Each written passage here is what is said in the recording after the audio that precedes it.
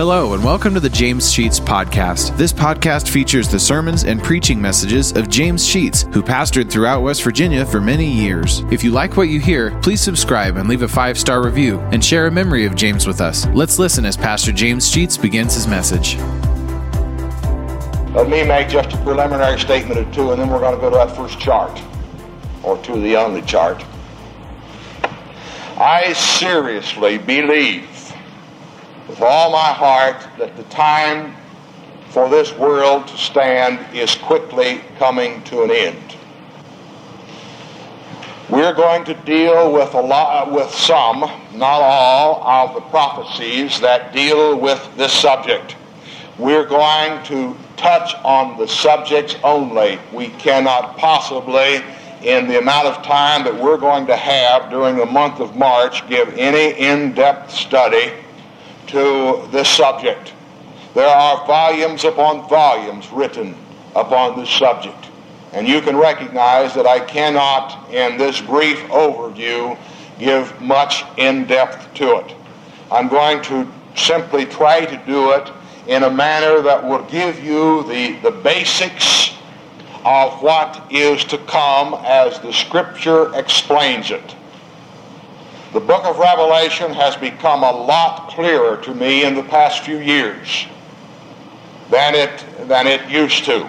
30 years ago, I attempted to do a series on the book of Revelation, and I think I gave up in frustration because there were so many unknowns about the book of Revelation that I could not explain. I still find a lot of unknowns in the book of Revelation, but in that 30-year period, I've discovered lots of things that now are very clear because of the way things are happening in today's world.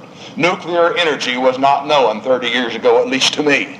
I didn't know about the atomic bomb and ICBMs and computers and the world market and credit cards and all of the things that are now beginning to be revealed that are actually in the book of Revelation.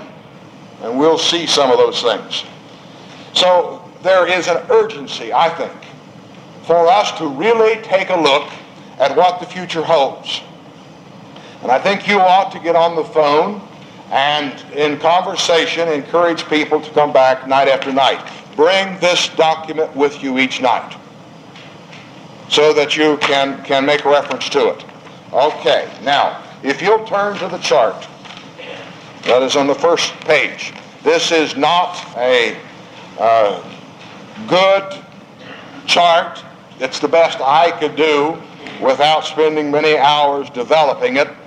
And so if you find errors, and I know there are some in the typing, forget that and look at the concept that we're trying to do. There are some books that have some pretty good outlines in it. I've borrowed some from them and used some of my own and to put this together. On the top, you will see a number of things listed, such as the point of the creation of man, followed by what we call the age of innocence. And the age of innocence stopped when man fell at sin, and began the age of conscience, which stopped with the flood. Then began the age of human government, which stopped with the problems with the Tower of Babel, which began then Israel under promise, that ceased with the giving of the law and put Israel under law, that stopped with the crucifixion.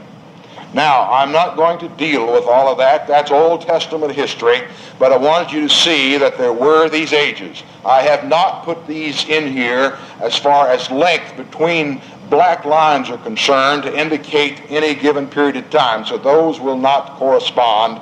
As you can see, the crucifixion, and it's followed within just a matter of days with the episode of Pentecost, and so you can't indicate that there's a certain amount of time of any consequence in there. Then the church age. Then I want you to particularly notice the way that I have put the rapture on the chart, by indicating that the Lord does not come down to earth.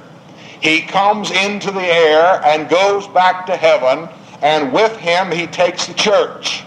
Now that's going to be a sermon that I'm going to preach when this series is over, and I guarantee you I'm going to preach that one. I don't have you any notes in here dealing with the rapture, but I'm going to preach that one. We'll come back to that point. The church will leave this world. Christian people will be taken out of the world at the end of the church age. And immediately following then will be the appearance of the Antichrist, which is, and we'll talk about this in the body of the discussion, which is a political leader that will come into this world and will unite, after the church is taken out, will unite all of the nations of the world in one government. Some people believe that this man is already alive in the world. There are many people that you will find who believes that he is alive in the world today. Whether he is or not, I don't know. We, as a church, will never know that. For we're going to be out of this world before the Antichrist appears. And we're going to discuss this throughout this document. The Antichrist is a political figure who will represent himself as being somebody who can really save the world's economy, bring the world to peace, unite everybody together in one family of nations. And there are the efforts already being made to this end in our political regime today of trying to get nations to unite under one government. And we'll see more of these things as we get into it. Right now I'm simply wanting to give you an overview. The Antichrist coming will usher in, and the rapture of the church, which will be almost the rapture will be first and then the Antichrist will be immediately next, will usher in a period of 7 years. It's divided into two parts, and we'll talk about that. 3.5 years in one and 3.5 in the other, in which there is going to be trouble in this world such as the world has never seen, and we're going to spend some time dealing with that. At the end of that 7-year period, Jesus Christ will come again, and he will this time come to earth. Now, I want you to notice that I did not call the rapture of the church the second coming of Christ, but put his second coming all the way at the end of the tribulation period. I do not find it a problem if we want to say the rapture of the church is the second coming of the Lord, because in many cases we have referred to that point in time as the second coming. But throughout the discussion in these weeks, you will discover that the scripture will be misinterpreted if we put the second coming of Christ at the rapture as opposed to where I put it on this chart. And many misinterpretations of the scripture, which we'll refer to, come about because of the misconcept as to where the actual second advent really is in the episode of time. We more properly ought to refer to the rapture instead of the second coming. We must refer to the second coming of Christ at the end of the tribulation period. Then we'll be ushered in a 1,000-year period of the millennium when Christ will reign upon earth from Jerusalem as a physical, political, and spiritual ruler and leader. Then after the tribulation will be what is called the Great White Throne, after the millennium, the Great White Throne Judgment, which will be the judgment of the lost of all the world from all time. That's the top line. Now follow me down to where I put the years. There is approximately, according to Ussher, he uses exactly, and you'll find it in your Schofield Bible, 4,004 years from the creation to the crucifixion. And immediately people who follow the teachings of science take objection to that 4,004 years, that it's not realistic. One of these days I'll preach on the creation and show you that the Bible story is a whole lot more accurate than scientists have over the years given it credit for. A whole lot more accurate. And scientists today are beginning to come back to teaching of the creation as within that possible 4,000-year period. and it is not nearly as long. The Neanderthal man is not nearly as old as some people have made him seem to be in our science books. I'm not taking issue with science tonight. To do that some other time. And I'm not taking issue with science at all, because the Bible and science are both accurate when they both see the picture from the same viewpoint. Okay.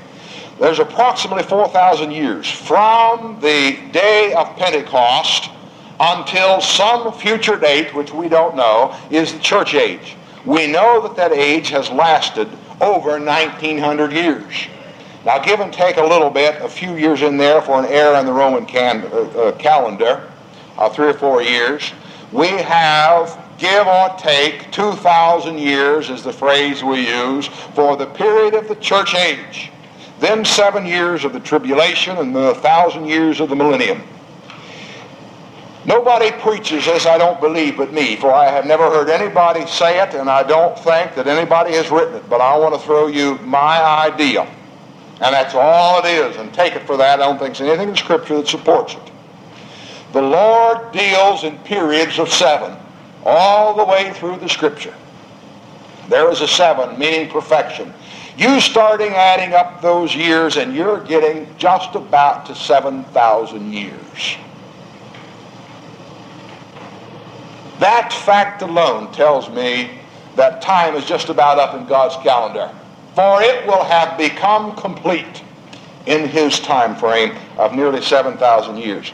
So we don't, if that is true, and I emphasize the word if because we can't prove it by anything that I know of, if that is true, we are nearly to the end of the 7,000 years that the Lord has allowed for this whole world to exist. It will happen, 7,000 years will be up in the lifetime of most of us here tonight. Buy it or reject it. It makes no difference to me, and that's my idea only. Okay.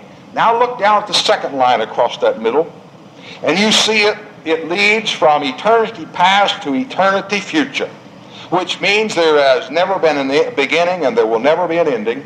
And over the first portion, the 4,000-year portion, God was the primary person of the Godhead that dealt with earth and with the people upon it. He dealt by word of mouth with Moses and others.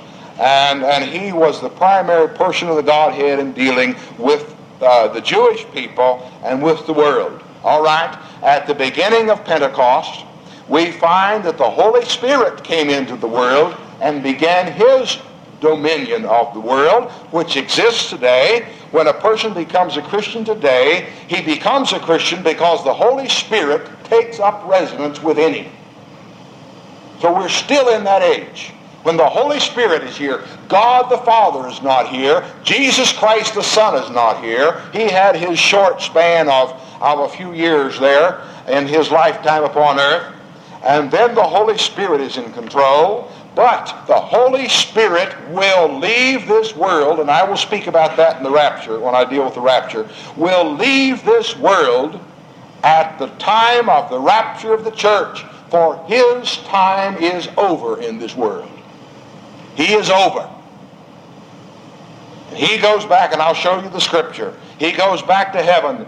Then begins a period of 7 years when there is no God the Father, no God the Son, and no God the Holy Spirit down here really dealing with the hearts of people. He will have turned it over to Satan for a period of 7 years. And Satan will destroy this world. God will allow it to happen. He thinks he is saving it for his own glory, and Satan will destroy it for himself. At the end of that 7 years, the Lord comes back not as the Savior of the world, but as the judge of the world and the ruler of the world, the owner of the world. He will come physically down to earth, and for 1,000 years he will rule, and we'll deal with this. Rule from Jerusalem as the capital of the world, as the very ruler that he proclaimed that he would be. All right, down on the lower part of this whole thing gives you some other things to consider. First of all, and we'll start with this tonight, Daniel's 69 weeks, back in the book of Daniel in the 9th chapter. And then Daniel's 70th week, which is over corresponding to the age of tribulation. Daniel said, God said through Daniel, that he was going to give Israel 70 weeks to straighten things up, and we'll take a look at that. He stopped his countdown at the 69th week when Jesus Christ was crucified. Okay, going right ahead across. There are a couple of things that will happen just prior to, one just prior to the second coming of the Lord, and that's the Battle of Armageddon. We'll deal with that. And we also will have the resurrection of the Old Testament and the tribulation saints. The church people of this world are resurrected at the rapture. The rest of the people, the righteous, I'm talking righteous only, are not resurrected until his second coming. The resurrection of the Old Testament people and the resurrection of the tribulation saints. Then at the end of the millennium, there will be the resurrection of the bodies of the lost of this world. Those who are in hell will be given up, and they will stand before Jesus Christ in heaven to be judged for the life they've lived, and then condemned to the lake of fire. Then the Lord will establish a new heaven and a new earth, and we shall talk about that. All right, go clear down to the bottom, last couple of lines. During the first period of time, from the fall of man until the day of Pentecost, basically salvation was by works. Although certainly there were some indications that faith was involved, such as with Abraham. But it primarily depended upon a Jew offering a sacrifice to get God to forgive his sins. An act that man had to do. Man brought his lamb and offered it as a sacrifice. And so we can say that people were saved in the Old Testament by works.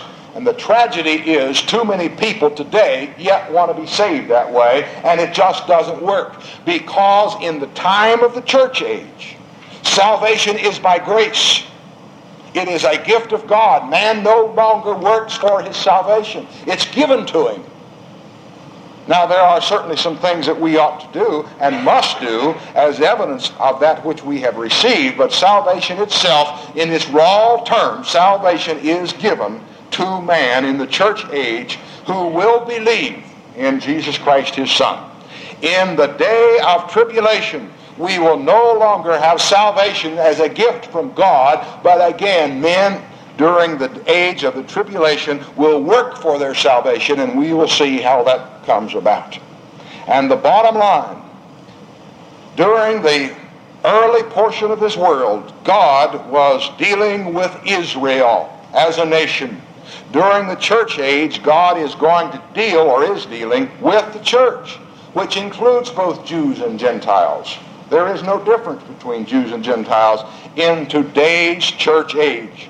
All right, in the 7 years of the tribulation, God is going to conclude his work with Israel. And Israel will produce or will not produce according to their own wishes. In the millennium, there is no working, or there is no dealing with Israel or with Gentiles as a group of people at all. That will be a time that God deals primarily, or Christ deals with the Jewish nation, but the Gentile nations will benefit from it. I have just covered 40,000 years of study to get you to that point. I mean, that's quickly the whole picture. And I felt like we needed to do that first so that we could begin to look a little more carefully at really what's involved. Okay, that gives you a picture. You're going to be coming back to that chart more than one time. With that, we need to go to the book of Daniel. I've tried to give in this paper all of the references that I feel like that you need. But back in the book of Daniel, in the 9th chapter, and the 24th verse is where we have the reference to the fact that God has said that he is going to give Israel 70 weeks to conclude some things, to finish transgression, to make an end of sins, to make a reconciliation for iniquity, to bring in everlasting righteousness, and to anoint the most holy. All right, I'm not going to deal with those things. That would be a subject entirely in itself. The point is that he gave Israel 70 weeks. A prophetic week is 7 years. You take 70 weeks and multiply it by 7 years, and you've got 490 years. There will be 490 years from a point in history for the world to get to the end of the tribulation, as we now know it. It began when the order was given to rebuild Jerusalem, verse 25 of chapter 9 of Daniel. I've given you that in the notes. From the going forth of the commandment to rebuild Jerusalem. That commandment was given in 444 BC, and I've given you that. When Jesus Christ was cut off, when he was crucified, we had arrived at week 69. And God stops the countdown. We all know about countdowns from our space program. It was stopped, which means we have 1 week left to be fulfilled of God's promise to Israel, to the Jewish people. 1 week. It's that last week that we're going to primarily deal with, and certainly tonight, and perhaps some again next week. This 70th week that is yet in the future will come at the time that we have outlined on the chart as the tribulation period. It will happen after the church has left this world. During the 7th week, he's going to redeal again with Israel.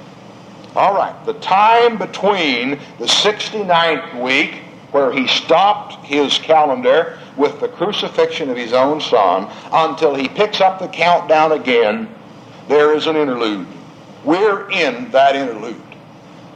We're in that period that has no identifiable stopping point. We can identify 4,004 years prior to the crucifixion of Christ. We know that the Scripture has given us the 7 years of the tribulation, the 1,000 years of the millennium. We know those figures. We know those facts. The only thing we don't know is when is the church age to end. And the question was asked the Lord, when shall these things be? When shall be the end? And so on. And Jesus said, and I gave you that on the bottom of page 1 in Matthew 24:36, but of that day and hour knoweth no man, no, not even the angels of heaven, but my Father only. And I capitalize my Father only to emphasize that even Jesus Christ himself does not know when the church age will end. He does not know that. That is in the mind and the heart of the Father only, reserved for his decision. Therefore, we cannot say that the end is going to come, as some people have said in past years, at a given time. And there have been those who are so foolish that they will go out, sell all they have, go out and stand on the mountaintop because they think at a given moment the Lord is returning. And they have been fooled again and again and again.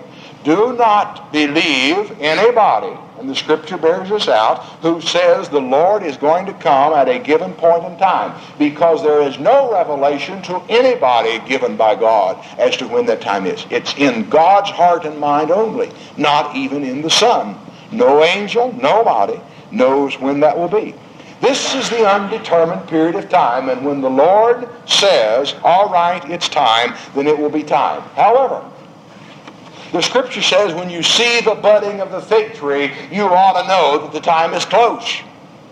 And as we go through this discussion, we're going to see some of those things that are taking place that would tell us that the time is close. Okay. Chapter 4 of Revelation.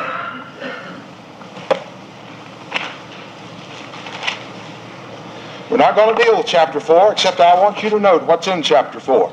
And I don't even have it in the notes that I gave you. chapter 4 follows chapter 3. And we know that we found in chapter 3 and in chapter 2 letters to the churches. We've dealt with that for 7 weeks. Then at the beginning of chapter 4, John says, I was caught up into heaven and I saw an open door, and he describes what he saw about the throne of God. We're not going to deal with that. That's something entirely different than we need here. But he was given a glimpse into heaven, and he saw that which was going on there. In chapter 5, he said one of the things he saw, verse 1, in the right hand of him that sat on the throne a book, written within and on the backside, sealed with 7 seals. That's what he saw. And a strong angel proclaiming with a loud voice, who is worthy to open the book and to loose the seals thereof? Now, that's what he saw. And verse 3, no man in heaven nor in earth nor under the earth was able to open the book. And what did he do? In verse 4, he wept because nobody was able to open the book. And one of the elders in verse 5 said to him, do not weep, or weep not. Behold, the lion of the tribe of Judah, the root of David, has prevailed to open the book. Who is that? Down in verse 6, a lamb, what did he see? A lamb as it had been slain. Folks, that's Jesus Christ. He saw a lamb just like it had been slain. I believe he saw the prints in the hands of the Lord and in his feet, and the wound in his side. He saw the blood flowing from the body of Christ. He saw the water gush out of his side. He saw, as it were, he says, he saw Jesus Christ like a lamb slain. And verse 7, and he came and took the book. And where did it come from? He took the book out of the right hand of him that sat upon the throne. Jesus Christ took the book from the hand of God. Nobody else was able to look inside that book to reveal to John what was there. Now there's something in that book of importance. Down in 12th verse, all the people in heaven, the angels and everybody that stood around, sang a song, and they said, worthy is the Lamb that was slain to receive power and riches and wisdom and strength and honor and so on. All right. Here comes somebody capable of opening a book. What's in the book? Let me suggest to you, and this is not a new idea with me, but other people have expressed it, and I've read it in more than one publication. This book was the deed to earth, and only the owner of the property had the right to open the deed. Jesus Christ owns this world. Therefore, he's got the right to reveal what's going to happen to it. And it is he who could stand forth and begin to open the book and to look inside and to reveal what the future is going to be. Okay. What did he do? He said, I saw the Lamb in chapter 6, in verse 1. Open one of the seals, and I heard, as it were, the noise of thunder, and one of the 4 beasts saying, come and see. And I saw, and behold, a white horse, and he that sat on him had a bow, and a crown was given unto him, and he was coming forth to conquer and to conquer. We've got to stop there. We've got to describe this first seal and what was behind it. In the chart, and I'm going to have to give you this very, very superficially, just touch the surface. I cannot get it all. Superficially, across the surface, what is described under the first seal is the revelation, the revealing of the Antichrist.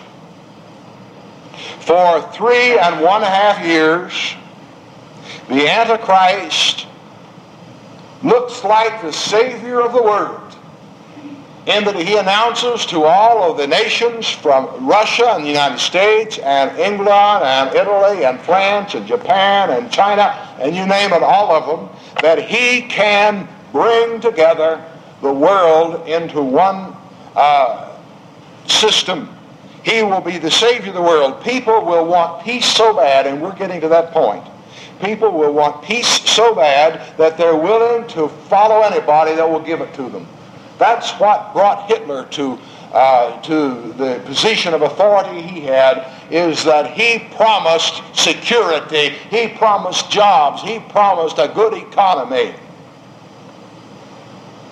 The world leader who will come out of some nation somewhere will be such a mighty political power.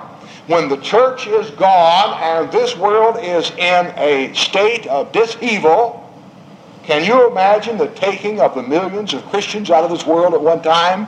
What's going to happen to this world? Suppose he came tonight, hopefully all of us tonight would disappear out of this church. But those who might be left would have a terrible time explaining what happened. Take this all over the world.